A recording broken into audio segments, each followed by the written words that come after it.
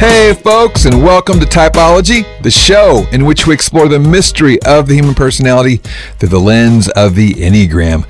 My name is Anthony Skinner, producer of the show, and we are ecstatic that you're with us today. We've got a real treat for you.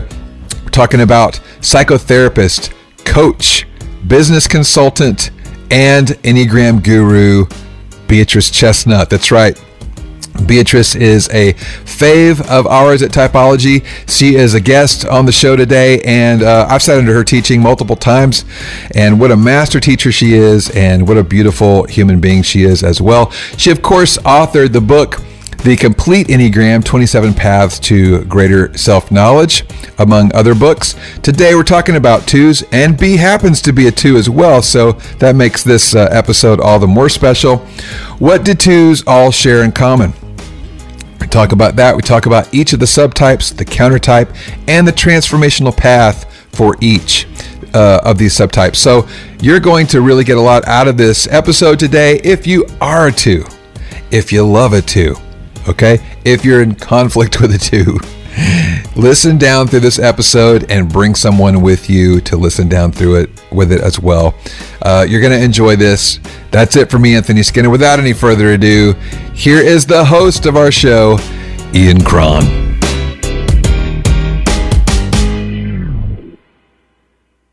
My friend, Beatrice Chestnut, Enneagram guru. Welcome back to Typology. It's great to be here. For those of you who don't know by now, Beatrice is the author of my favorite book on the Enneagram, The Complete Enneagram. The subtitle is The 27 Paths to Greater Self-Knowledge. And today, if you are an Enneagram 2, you are going to leave here with more self-knowledge. And let me tell you why. Because Beatrice is a 2. We are going to hear it from I don't want to say the horse's mouth because that would be a little insulting, but we're going to hear it direct from somebody who has the experience of being an Enneagram 2. This is going to be juicy, Anthony. Mm-hmm. Yes. This conversation is going to be juicy. Looking forward to this.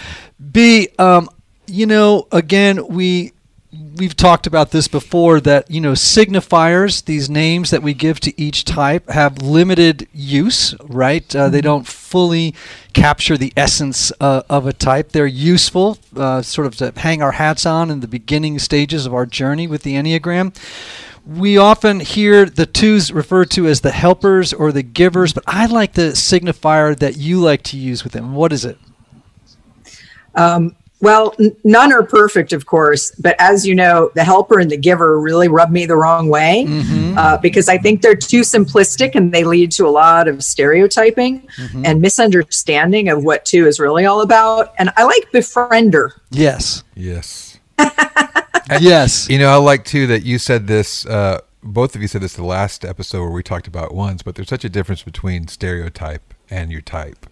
I think it's important to mention. I mean, people tend to just run with that stereotype, right? Yes. And where it tends to happen in my experiences is they isolate one subtype and tend to say it's emblematic of the whole. That's right. Yeah. And it's not, right? And we're going to see that as we talk about twos, right? I think that befriender is great too because as a signifier, because twos are the most interpersonal number on the Enneagram, right? They go to bed at night thinking about relationships, and they wake up in the morning thinking about relationships, and they break at lunch to think about relationships, and who's better at making friends than a two? Nobody. Nobody can make a friend like a two. All right, let's move on to maybe a couple of things that we can say in general about all twos. And B, I'm going to rely on you a lot in this episode because you are a two. I have some insights about it, but why don't you start us off? What can we say about twos in general? Twos in general, I would say one major thing is they are other referencing. That means their attention is really focused outside themselves on what's going on with other people, how other people are feeling and what they need and what's happening out there, as opposed to inside ourselves primarily. So there's often a blind spot around what we need or how we feel. And so I'd say that's kind of primary. You know, we talk about passion a lot here, and of course, all twos share a passion in common, which is pride. You know, in my experience, people don't pay enough attention to passion. You know what I mean? Like they tend to go off on characteristic traits, things like that. I cannot begin to tell you folks how important it is for you to know your passion, even to the point that you understand it somatically, where you can actually, where does it live in your body, so that you can actually know when, okay, here comes that feeling. And perhaps for a two, it's like, here comes that feeling, that compulsive need to move toward the other, to charm, to meet their needs, to befriend, and sometimes when we're unconscious, in a way that is calculated and strategic. And so I think, and again, unconscious, right, in the early stages, but we want to bring it into conscious awareness. We want to get that passion into conscious awareness so we can make different choices when we know it's taken the wheel. Do you, in your experience, B, have you ever, I as a 4, I know when envy's coming up. Like I know where it is in my body. I know the feeling in my throat. I know. Okay, here it comes. Do I want to keep going here? Because the last time I swung at this pitch, I missed. I want to make sure that I don't take a swing this time. I think for a lot of twos, that when you tell them that pride is their passion, they kind of go, I don't get it. Like it just seems like it's hard for twos to make the connection. Was that your experience? Yes, pride is a tough one to understand, especially for twos at first. But I think in general, I think it's hard for people to get what pride is and how it operates in twos. Elaborate on that, and we'll do more as we go along. But give us an introduction on that. So pride is this need to be important, and it's a kind of unconscious self-elevation. It's a kind of puffing up. It's a kind of needing to be better or more than you are. Now, the tricky thing about pride is there's an inflation aspect to it. It's like a puffing up of the chest. It's like no one can do it without me. Like everybody needs me and everybody likes me. And if they don't like me, there must be something wrong with them. But there's also the deflation part of it. And when I first learned my type in 1990, I was surprised by pride. I didn't get it. And I think most twos don't get it at first. And I didn't get it because I thought, well, elevation, pride, arrogance, that seems like you're thinking highly of yourself, that you're thinking a lot of positive things about yourself. When really, and I was in my early 20s at that point, really, I was very painfully aware of always focusing on how people didn't like me enough and I wasn't good enough, and all of my flaws that I was really focused on because I needed to be what I thought other people would like, and I was always falling short. And so I didn't get the pride thing, but I think the inflation part is often much less conscious, much less in conscious awareness for twos. And they're more aware of the deflation part, or when they get hurt or feel insulted or unappreciated. But it's harder to see the part that is all about, like, I can meet everybody's needs. I don't have any needs. That's pride. The part that says, like, I can make anyone like me. Like, who wouldn't like me? Like, that assumption that everyone will like you, or that you can make everyone like you, or that you can control other people's emotional experience. That's pride. That's being more than you are. And this is why when twos really get pride and really start working against it, at first it's hard, of course, but there's a relief and a freedom that comes from, like, oh, you mean everyone doesn't have to like me? You mean I don't have to be there for everyone? I don't have to be the one that's making everything happen or supporting everyone or earning being loved by being all things to all people. Mm-hmm. I'm really glad that you said that. It's hard for twos at first to recognize pride as their passion. In that it's hard for them to swallow it, right? And in part that I think is also because I think twos are perhaps on the Enneagram one of those numbers that's most criticism averse. They take criticism really hard, and so I'm going to tell you something right here at the outset, twos. Oftentimes people say to me at workshops, the Enneagram just feels so negative. It just feels like all it's doing is shining a light on all that's not right about me. Why is that the case? Why isn't it more like StrengthsFinder? I want to leave here feeling really good about myself. And I want to always remind people that this is part of the gift of the Enneagram, that what it does is it reveals that which has been an impediment toward our becoming the highest expression of who we are. And until we look at the shadow aspect of our personality type and begin to work through and reverse its momentum in our life, until we do that, we're not going to realize happiness, and we're not going to realize a feeling of peace and contentment in the world, and we're not going to realize our potential. And but guess what? The good news is, once you can begin to observe these patterns in yourself in a non-evaluative, non-critical way, but just to begin to identify with compassion, this is just part of what my habitual, predictable patterns have been, and I can do something about it. I'm not stuck in this old story. There's a new story. So twos, hang in there, because you're going to feel more than eights, I can tell you. A little beaten up as we go along, but there's always good news at the end of the story. B, you're a two. Do you have a favorite story about yourself that really captures the essence of two? I'm not sure if I can think of one favorite story. I think this isn't really a story, but I think it's an example of what we're talking about in terms of pride and making everyone like you. I remember I worked at a restaurant for a long time, and I loved working at this restaurant. It was fun. I loved the people I worked with.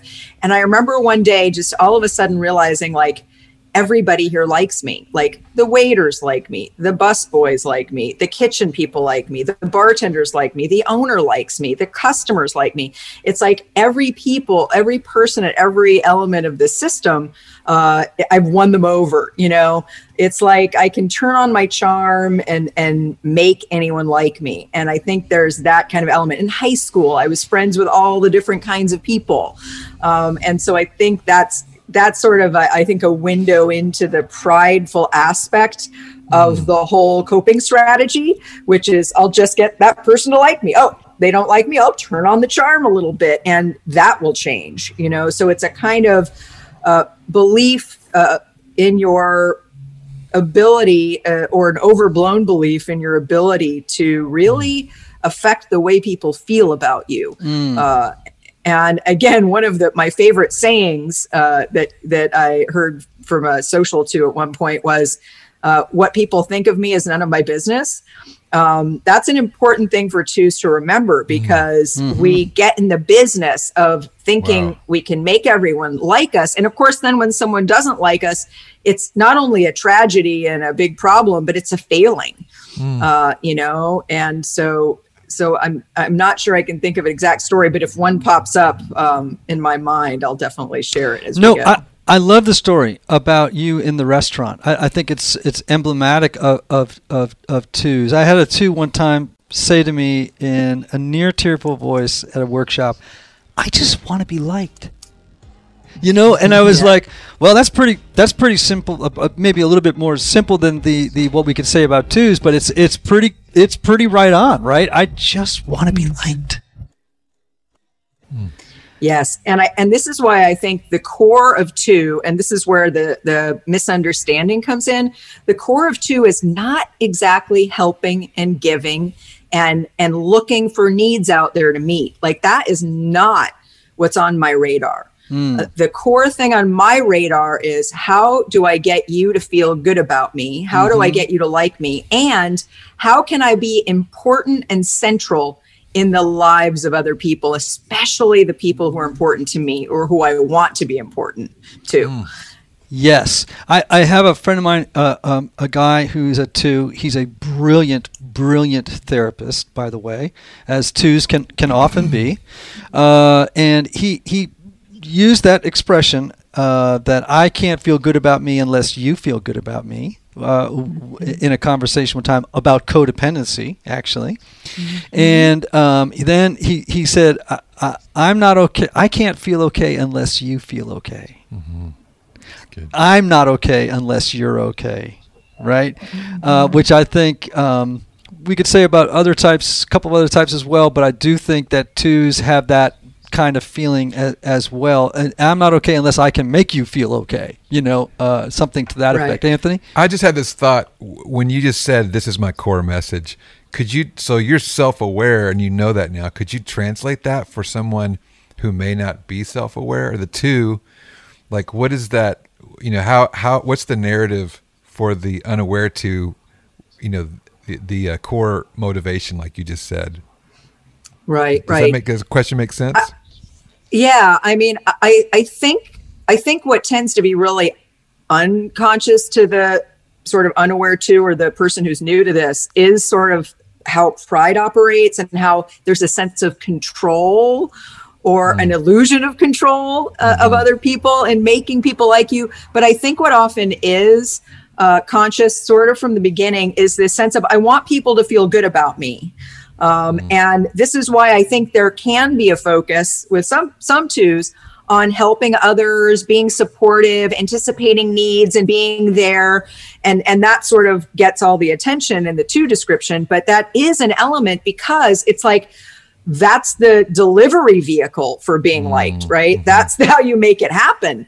And so that's why I always say, yes, helping and giving are some strategies for being liked, but the core of it is, I want to create a positive connection with you. I want you to like me. I want you to think I'm valuable or helpful or important or competent, such that the thing that 2s love to hear most is that we couldn't have done it without you, is that you're indispensable. And part of that's about being included. Right. And so it's like, one of the things that's been really hard for me in my history is like the times when I've been excluded, or that's like really rejection, exclusion. So it's like, how do I get you to appreciate me, like me, approve of me? A lot of it's about approval. And again, there's this unconscious shape shifting. That part's less conscious, but often I think 2s will sort of say, I want to be liked. That's important to me. So what I hear you saying, and I think, in my experience with 2s, it's true that I can't like me unless you like me.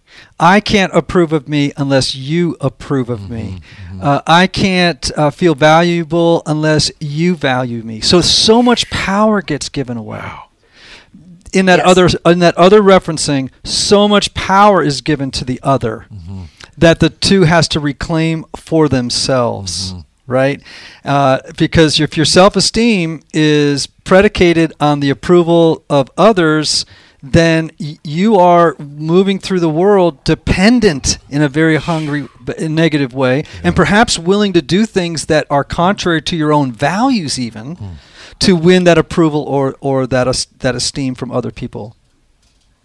Exactly. It's almost as if we live out there. When I first started doing inner work in my late 20s, it was really surprising to me to realize that I often didn't know how I was feeling, and I almost never knew what I was needing. And I always would look out there for a sense of who I was, or, what was good about me. But here's the thing is, no matter when you're focused on the outside for your sense of value, or even a sense of who you are, there's a way that you never really get what you need, because it's like you're just going for that next crack hit of approval, but it never really satisfies. You know, it never really makes you feel good about yourself. Like you're saying, ultimately, when twos grow, it needs to be an inside job. Right. It needs to be, I value myself from the inside. So And when I really value myself from the outside, then it doesn't really matter if you like me or not, because I can still hold my value. But in the beginning, it's like you don't even know what it means to value yourself, because your habit is just to kind of look for the signs out there of how am I doing? You know, like, what do you think of me? What do you think? Oh, you're smiling at me. You just gave me a compliment, so I'm doing okay. Like, I can feel a basic sense of security and well-being in the world if I'm okay with you. And you can realize a sense of identity apart from the input of other people, right? I mean, I think 2s, 3s, and 4s all wrestle with issues around identity. Who would I be if I did not have your approval? Who would I be if you did not validate me with your esteem of who I am, etc.? And so this is part of the 2s realizing their own identity apart from gleaning it through relationship to other people. And I think that's part of the journey for 2s as well. Let's talk about the subtypes of 2s. I am, as you know, as a fan of yours, I think you are the best voice, the best teacher on subtypes. You've had a tremendous influence on me, and I've learned so much from you on this topic. For those of you out there unfamiliar with subtypes, these are, we could talk about this at length, but for our purposes, these are nuanced expressions of 3 nuanced expressions of the type, okay? And it's what happens when the passion collides with the instinct, one of the 3 instincts, right? And it really helps us understand in many ways, for example, why 2 people of the same type can look so different from each other. And we're going to talk about 3 different expressions of 2s, and I promise you, you are going to be surprised. You are going to be surprised at the different ways that 2 express themselves. I want to start with, and be one of these days, let's do a show on instincts together to flesh this out for people. But I want to talk about the self-preservation 2. I think you know something about self-preservation 2s, don't you? Yes, I do. Yeah, this is my subtype. So, yeah, I've lived it. And so this is the one of the 27 I really know from the inside. Yes, indeed. So this is the counter type. Just briefly tell us what the counter type is, and then let's jump into what self-pres 2s are like and what their work is. So the counter type is the idea that for each of the 9 types, there are 3 subtypes based on the 3 instinctual drives, these 3 instinctual drives. But for each of these groups of 3, there's 2 that kind of flow with the passion or with the type structure, with the way the type expresses itself, and one that's kind of going in the opposite direction. So it's almost like the heart is going in one way, the passion, and the instinct is going in the other direction. So it's like something's kind of oppositional going on there. And this is why the counter type ends up looking like a not very clear version of that type. So counter types, when people don't know the subtypes, it's hard because people who are counter types get accused all the time of not having their type right or not knowing who they are. And of course, the subtypes are important in part because some types you can't be described just by what's often commonly known about the 9 types alone. Exactly. Okay, so self-pres 2s. Let's describe those a little bit together. And it's funny, even when I start to talk about the 2 subtypes, I notice I'm a little bit afraid because I know I'm going to injure the pride of the 2s who are listening. Right. It's hard to hear this stuff. And I will say that when I first learned that I was a self-preservation 2, the insight, the knowing of this did not come easily. So I guess I might want to say, if you're not relating to this or thinking this isn't you, that very first thought I had when Claudio Naranjo described the self-preservation 2 it was like a thought bubble was above my head that said, oh, that's not me.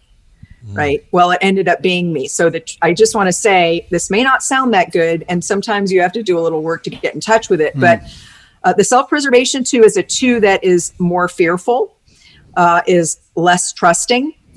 It's the self-preservation instinct is a little bit like, well, I need relationships more than anything. There's a strong love need at the core of 2. And with the self-preservation 2, it's the most. It's almost like it goes back to an early stage of life where you didn't get enough love. So it's like this hunger for love, but this fear of being rejected or not getting the love that you want and need, or not being received well by people. So there's this wanting to go out to people, wanting to connect with people, but this countervailing sense of being fearful of that, and a little bit of a sense of being of kind of arrested development in childhood. So this is Claudio Naranjo, when he first said this is what I thought I didn't relate to. He said the self-preservation 2 is childlike in a certain way. There's a youthfulness, but it's a little bit like a strategy of staying young and cute to get people to like you. So it's a little bit of like, I'm going to be the young, cute, helpless person who calls people to me to help me, to support me, to rescue me, to like me, to think I'm cute, as a strategy of being loved or liked. This makes complete sense, right? Because when there's a child in the room, a child doesn't, for the most part, have to ask to get its needs met. People reflexively meet the needs of the child. Right? Yes, optimally, yes. Yes. Or they anticipate the needs of the child and meet them without the child having to say, hey, could you give me dinner? Exactly. Would you give me a hug? It's like people just do it, right? So I think that's part of what's going on with the self-pres too. Yes, and here's one other element of it that is so important. And I just think Naranjo was brilliant to see this, and people don't get it. People sometimes see the 2 as entitled, of like, well, I did something for you, so you need to do something for me. But there's something more primitive and childlike in this type that's like, well, I deserve to be loved for who I am, not for what I do for you. Yeah.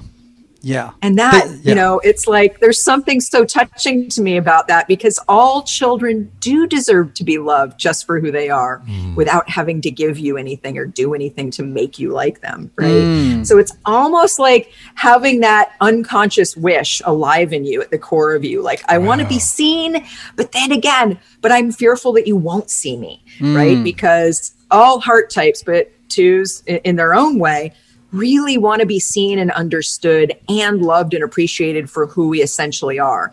Now, again, that doesn't happen. And so the coping strategy is, okay, I've got to do something to get you to like me. And that's where the personality comes in and sort of takes over that. Oh, well, I didn't get my needs met automatically as a child. I didn't get the love that I needed and wanted. So now the personality needs to act as a substitute to kind of make that happen. But of course, then you get caught up in ways where it doesn't really happen, and you actually prevent it from happening without meaning to. And isn't that the truth with all types, right? Our strategies actually prevent us from getting what we really want, right? May have worked as a child, does not work in adulthood, right? It begins to become, the strategy starts to blow apart, and we're in trouble at that point. I think I've actually noticed with 2s being, I don't know, with one-to-one, I mean, with self-pres 2s, sometimes I can spot them because I've actually heard them become regressive in their language. In other words, I've heard them start to speak in almost baby talk in a conversation, right? It'll be like, I really, and you're almost like, what are you doing? You're 40. It's like, right? It's like, exactly. And sometimes you'll even see them dress in kind of a cutesy way. You know what I mean? And you're like, yes. Yes. One time I was in my 30s and I had this dress and I modeled it for my good friend.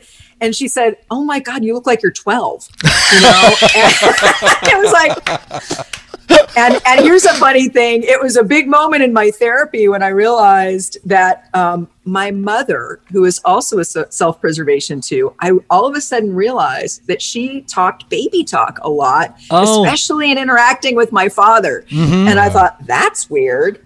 But it was interesting that there is a kind of way of staying young.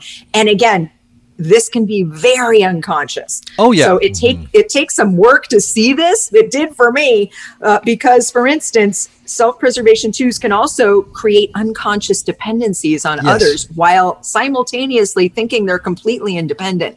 Like, I need you to approve of me. I need you to support me. I need you to, do different things for me in order for me to feel okay, all the while thinking that I don't really need that. Right, which sometimes that dependency can make them look like sixes. And so unpack that a little bit. Like what is the difference there that can help people, if they're stuck between 6 and 2, how can they figure that out? Yeah, self-preservation 2 and self-preservation 6 are big lookalikes.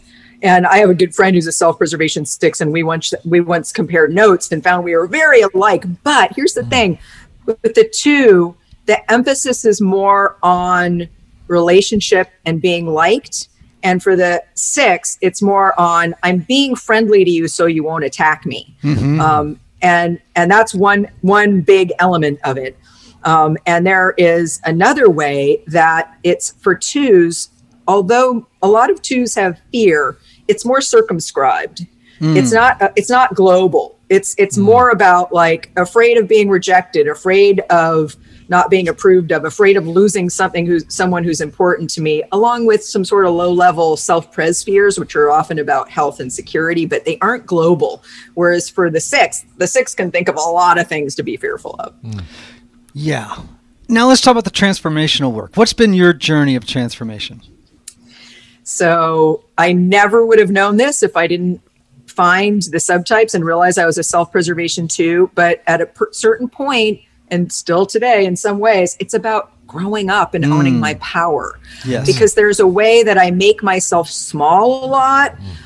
And so, for instance, like writing a book or teaching or speaking in front of people, that's been really hard because I often want to push someone else out front, or I want to hide, or I think, well, I can't do that. I don't have the authority, or it's hard to sort of stand in my power and authority and feel good about this and kind of grow up and sort of say, in a very adult way, I can take care of myself. Like, I can still get really frustrated if I can't figure something out technologically, or I get a new piece of equipment and if I can't figure out how to use it in the first minute, it sits on the shelf for a few months. It's like a kind of helplessness that you need to kind of get over and sort of step into a kind of taking responsibility, because with the self-pres 2, there can be some irresponsibility and anxiety about taking care of yourself, where you kind of want someone else to do it, although of course you don't ask for it.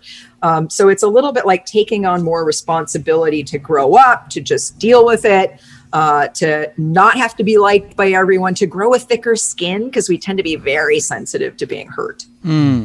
Great. All right. So much more we could say on all of this, but I think that's a good introduction to self-pres 1s. Moving on to social 2s. Sometimes the word we use to describe these people is ambition.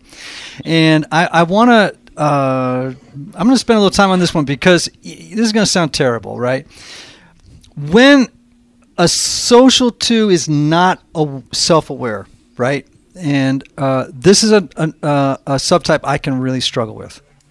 And I will, and also, we don't think of 2s in this category very often, the way that we're going to describe this type. Pride is really most clearly seen in this particular subtype. And these are people, unlike you, who struggled with, presenting, writing books, doing all that stuff. This is not a problem for a social 2, right? No. The social 2, they can be very strong presenters. They can charm a room in a heartbeat, right? Almost, they can work a room almost like a 3 can. You know what I mean? In some ways, it's like, but for different reasons, different motivations. But I'm just telling you, they can be very strong leaders. They can be very, in fact, they seek to be influencers, and oftentimes seek out influencers and seduce influencers into relationship because they want to be seen as a player like the other influencer is, right? So I have to say, I have met 2s, social 2s, that are so much more aggressive than self-pres twos are for sure, right? Assertive in trying to cultivate an image of competency, of knowledge, of being an expert on something that no one else is as much of an expert as they are on. I don't want to go on too far, but that's been my experience of social twos. And when they're not smart or aware yet, I know that I feel like I have been the target before, I think, of ambitious twos, and I have not liked it. You know, I have. They get a hold of your contact book, and you're done. You are done, man, because they'll get in there and go, well, who in this sphere that I'm now entering can I get to know that will advance the cause that I have or the strategy that I have, and to be liked. Add on to that, B. I've said a lot about them. Yeah. I think this is a type that when they're conscious and self-aware and humble, they can be amazing. Yes. You know, yes. Truly generous, really powerful and influential in really positive ways. But when they're not aware, and when they're not aware of their pride, and again, it's hard to be aware of the pride for all types, but especially for the social two, yes. They can be really difficult, exactly like you're saying, because they can really believe and need to believe that what they're doing is benevolent or altruistic or for everybody else, and really not see how helping is a means of control, on how controlling they can be of other people, on how strong they have the sense of like, I know what's best for you. And it can be really hard for them to sort of see behind the curtain of that, and really have it can be hard for them to see that they can be manipulative, and it's a blind spot for all twos, but I think especially hard for social twos. And you're absolutely right, they can be tough when they don't see it, because they're acting from this sort of need to be involved or in control in ways that that can be not so fun to be on the receiving end of when they're not aware of it. Yeah, and I think I love that the control, the emphasis you just put on control, and I'm going to add another word into that needs emphasis here is power. This social two is very concerned with power, and they want to know who has the power. They want to have power. They want to be aligned with people who have the power. And this is why sometimes they get mistyped, can you believe it, as eights. Right? I mean, yes. I mean, you would never imagine a two. If you just run with the basic sort of description of twos, you would never put them in a category of looking like an eight, but they sure can be, right, B? Oh, yeah. Social twos get confused with eights a lot. They can be very, very eightish. And I think also they get confused with threes. Because they can be very hardworking, big time workaholics, you know. But again, like you said, that the motive is a little bit different. Like I don't know for sure, but I see Oprah Winfrey get typed a lot as a 3, and I think she's a social 2. Fascinating. Wow. Yeah. That makes sense when you see her relational style when she's interviewing people. That makes a lot more sense. Makes a lot more, because she has a real warmth, and it's very. You know, that warmth is very disarming, right? It's you know, in a way. And I think, by the way, where the confusion with 8 comes in is these people are pretty lusty in a way, in the sense that I have partied with a social 2 before, and they. You know, they have a reckless kind of a quality. I've met some 2s with a potty mouth that would shock you to death. I mean, you know what I'm saying? Like, and part of it is they can suck a lot of attention in the room, and when they're not getting enough attention, you know, they may become the biggest partier in the room, the biggest talker in the room. And so there's that 8-ish, you know, kind of energy happening there, right? Wow. Mm-hmm. Yeah. That's something I have really seen, and they have sometimes a bad boy, bad girl kind of quality to them. You know, when they're not in front of a lot of people, that can get turned on. You know, in a smaller group. All right, transformational work for the social 2s. What do you think? A little bit similar to 8s, getting more truly in touch with their vulnerability. Sometimes what social 2s do is they make a show of vulnerability in order to win more people over. Yes. Like maybe, like for instance, with Oprah Winfrey, like talking about her weight struggles on television as a way of being warm and relatable, and part of the seduction of her being such a person who does so much good for people in a way. But I think there's this way that it's just a show, like they may not be being truly vulnerable, that there's a way that they don't allow a certain level of vulnerability. And part of that is not being tuned into their own needs. So even more than the other 2s, I think social 2s can really kind of feel like they're the superhuman that takes care of everybody else. And this can be sort of when they can sort of look truly benevolent, not so obviously controlling, but really doing all this stuff for everyone else. And even if it's like supporting the family, but really not putting their needs in the picture at all. And then, of course, being resentful about that. So it's like putting their needs in the picture, getting in touch with their vulnerability, their frailty, the fact that maybe they don't need to be the most important person or the most important, to everybody. And so getting in touch with pride is really, and the giving to get, and the strategic giving, to get something back to as a political maneuver, often like becoming much more aware of that and becoming more truly humble and owning like how controlling you can be. Like I've met some lovely social 2s. And the minute I met them, I was so like endeared to them because they're like, oh yes, I can be so controlling. When they own it, when they're humble enough. And again, humility is the higher virtue to pride, which I think sometimes is a good way to get at what pride is like through what humility is. Like humility is just being who you are and not needing to be more or not making yourself less, not needing to be so central. And I think when social 2s can really start being more humble, it sort of naturally sort of balances out this sense of needing to be all things to all people. Yeah. Wow. Yeah. Learning to not be ambitious in the worst sense of the word. Right. Right. And yeah. I also think that social 2s have to realize that there have been times in their lives and perhaps in the present moment when they have used other people in order to advance the cause, their own self-interested cause. And that's painful, but man, that's just part of the work, man. Just part of the work. All right, 1-to-1 ones. 1-to-1 ones. How does pride show up for these folks? 1-to-1 for 1-to-1 2s. I'm sorry, 1-to-1 2s. 1-to-1 2s. It's a little bit like the classic seductress or seductor. It's someone who is really focused on winning that one person over and turning on the charm and the sex appeal and being attractive.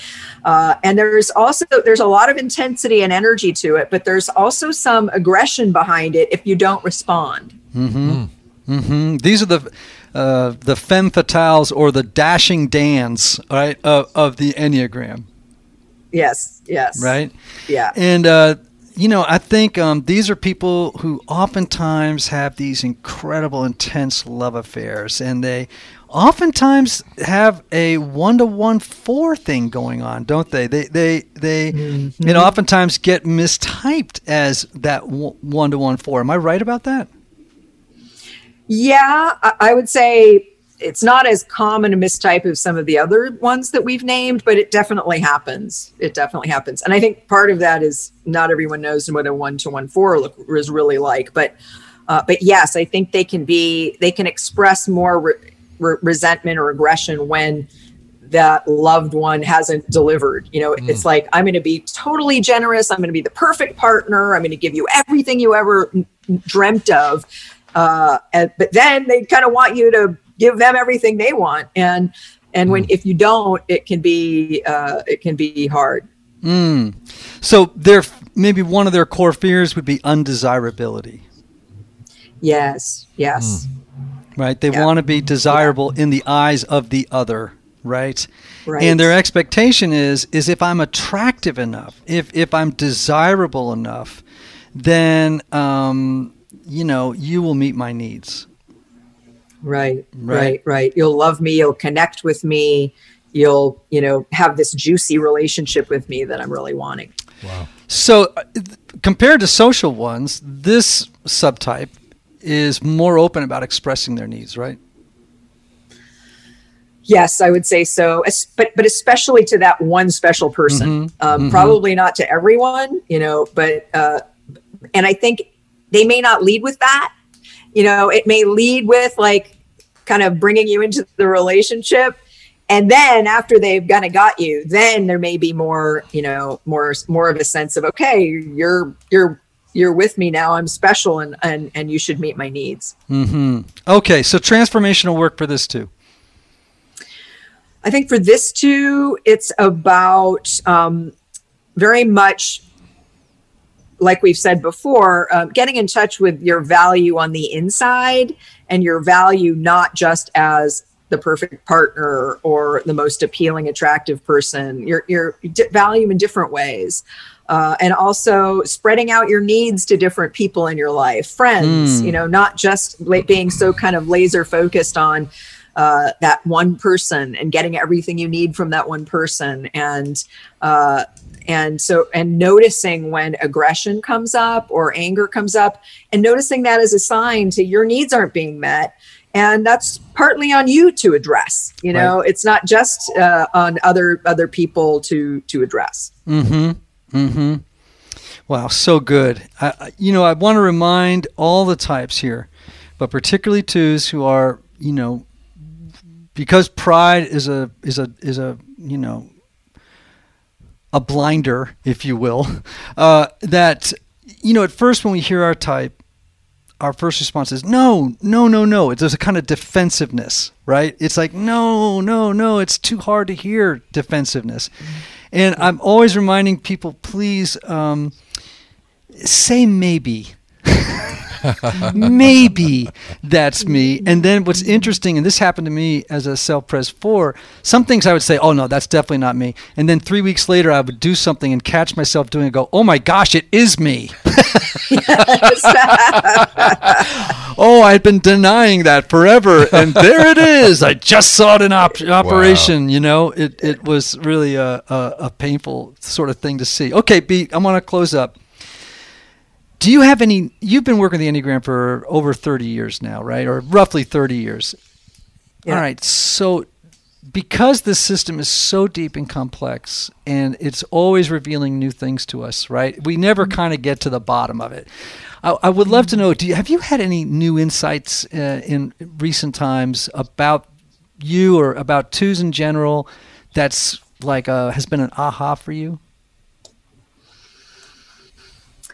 Well, I think there's probably a lot of them. I think one thing is how multidimensional pride can be and how it often is what's behind being hurt or offended.